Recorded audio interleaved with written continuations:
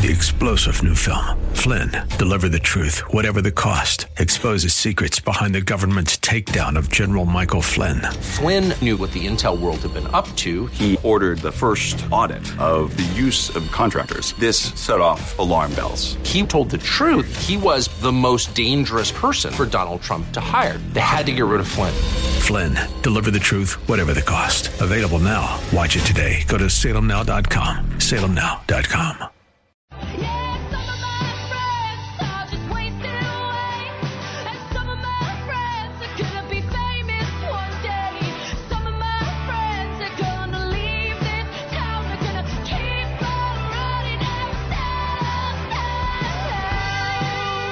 Visit Rob Black online at robblack.com. Now, back to Rob Black and Your Money on AM 1220 KDOW.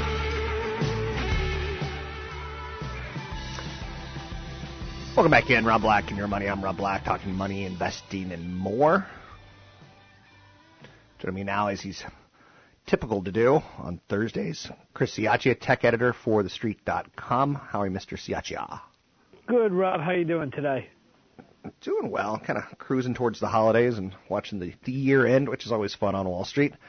The Yahoo story has to be one of the biggest stories of December so far in the world of tech. Bring us up to speed on what you know and what you think's happening. So just to get listeners up to speed on what's going on, Yahoo had originally said that they were going to spin out their 15% stake in Alibaba, which is worth about $30 billion, and this caused, Yahoo's share price rise, for much of 2014. But 2015 has been a little bit of a different story, as there's been some concerns about whether the company could actually do that, and if there would be a big tax bill for Yahoo, and as well as the spinoff. Yahoo was insistent that it could do this. Finally, there were a number of reports that Yahoo's board held a meeting to discuss whether they could actually do this, and they wound up deciding not to do it.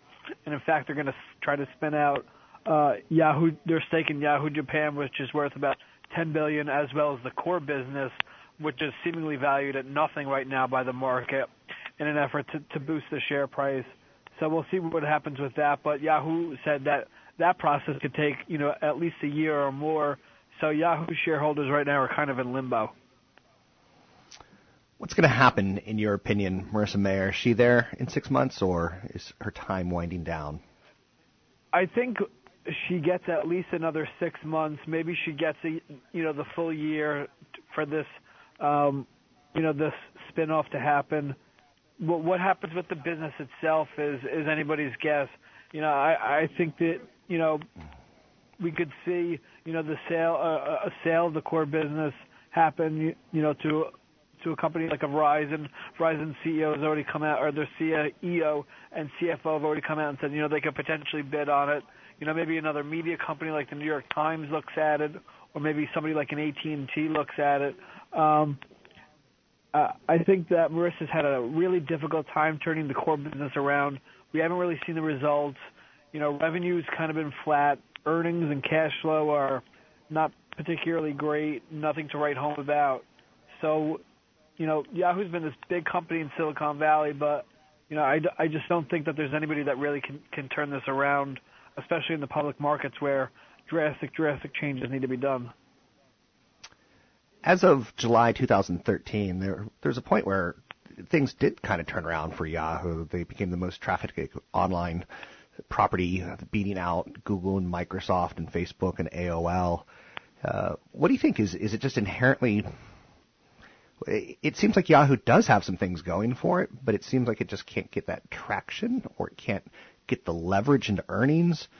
It's not toxic. It's not like child, porn or something like that. It doesn't turn people off. A lot of people go to their sites. What's wrong with them? You're absolutely right. I mean, they still have, over 1 billion users, but the problem for Yahoo is that advertising, which is one of the two big ways that they make money, is increasingly going over to mobile devices, and that's where Yahoo badly lags. They lag behind Google or Alphabet, whatever you want to call them. They lag behind Facebook, and they even lag behind, Twitter to some extent. So those three companies are taking Yahoo's, quote unquote lunch, and Yahoo's kind of left with the scraps. They still have a nice desktop business, but advertisers are increasingly putting money towards mobile devices, and that's smartphones, tablets, and things like that.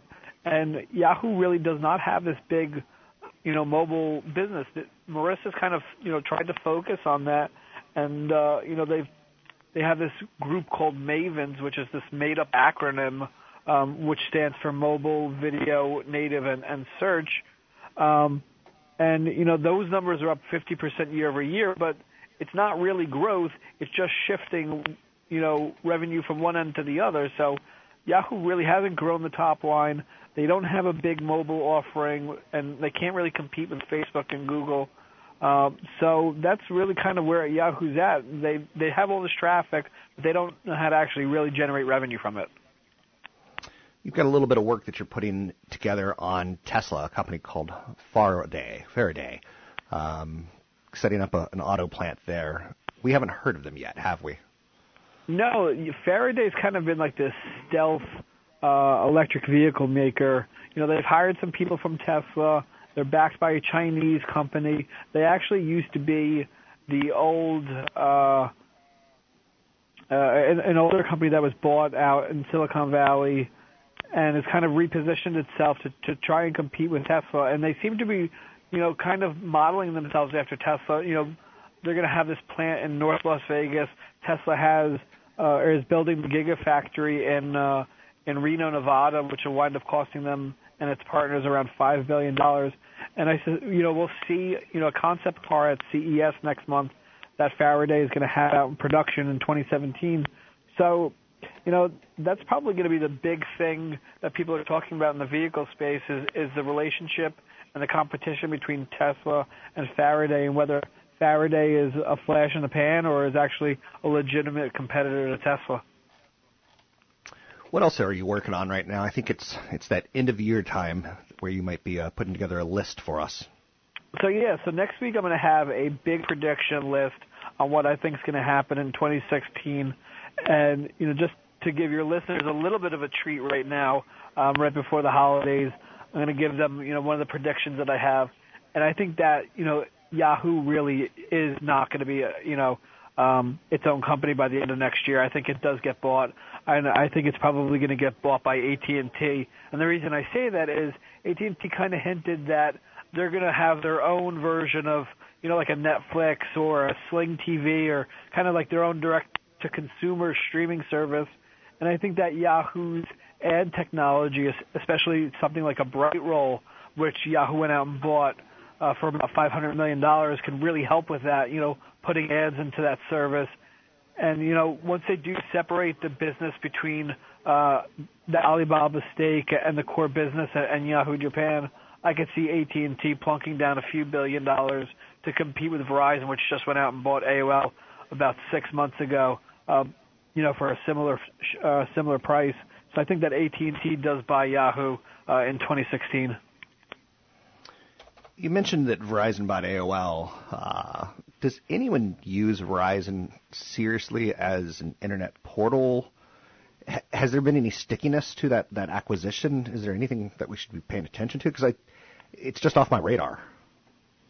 They've come out with this new product called Go90, which is geared towards millennials, and that's, it has some channels that you would get, like a basic cable bundle, but there's no Verizon branding on it. It's all geared, all the commercials and everything.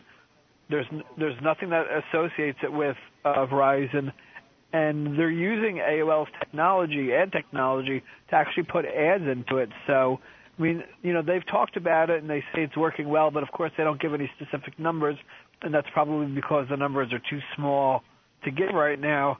But, it seems like there is some traction there, and considering, Verizon is this humongous telecom giant, buying AOL for, a little over $4 billion, and then getting the ad tech and then what have you with the AOL and Crunch and web properties like that, that's just kind of gravy for them. And it's just, it's little experiments, and Verizon can afford to do that given the company's balance sheet. Thanks very much. It's Chris Ciaccia. You can find him online at thestreet.com. He is the tech editor for thestreet.com. Next week, he will have a list of predictions tied towards tech, and maybe some tech stocks could be implied in there. When you say that Yahoo goes away, a big question that comes to my mind is, should you buy Yahoo? And if you take a look at the company and what could be spun off and what can't be spun off, there's not a lot of value when you strip out Alibaba. At least not yet. Now, could they get Verizon into a bidding war with AT&T to help unlock some of that value of the internet portal? Potentially. Yahoo's considering a plan to spin off its core business. It might be tempting to pile into the shares of the company. And I get it. The payoff is probably going to be sometime in the next 12 to 18 months.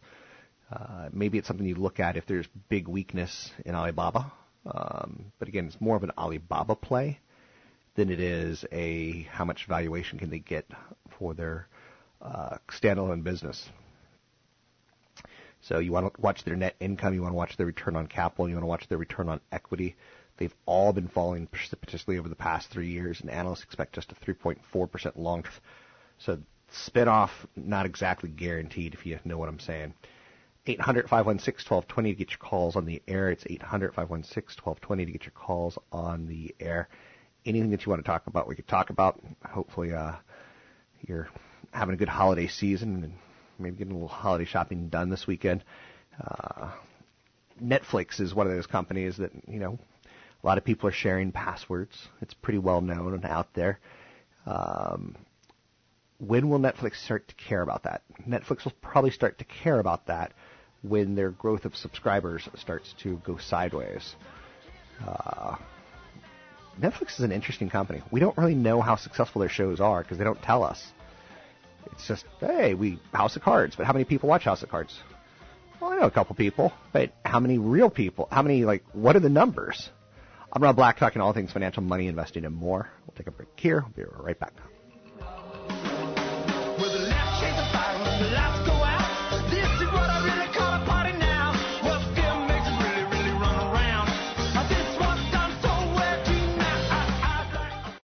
Three-star General Michael J. Flynn, head of the Pentagon Intelligence Agency, knew all the government's dirty secrets. He was one of the most respected generals in the military. Flynn knew what the intel world had been up to. He understood its funding. He ordered the first audit of the use of contractors. This set off alarm bells. The explosive new documentary, Flynn, Deliver the Truth, Whatever the Cost, uncovers the facts behind this scandal. Flynn told the truth. He was the most dangerous person for Donald Trump to hire. I find out the worst enemy that I'm going to face in my life is right here in America. They took my assessment and they wanted me to change it. And I was like, I'm not changing it. They had to get rid of Flynn. With in-depth interviews, archival footage, and never-before-seen personal records of the man behind the headlines. I just felt like I was drowning. Flynn, Deliver the Truth, Whatever the Cost. Available now. Watch it today. Go to salemnow.com. salemnow.com.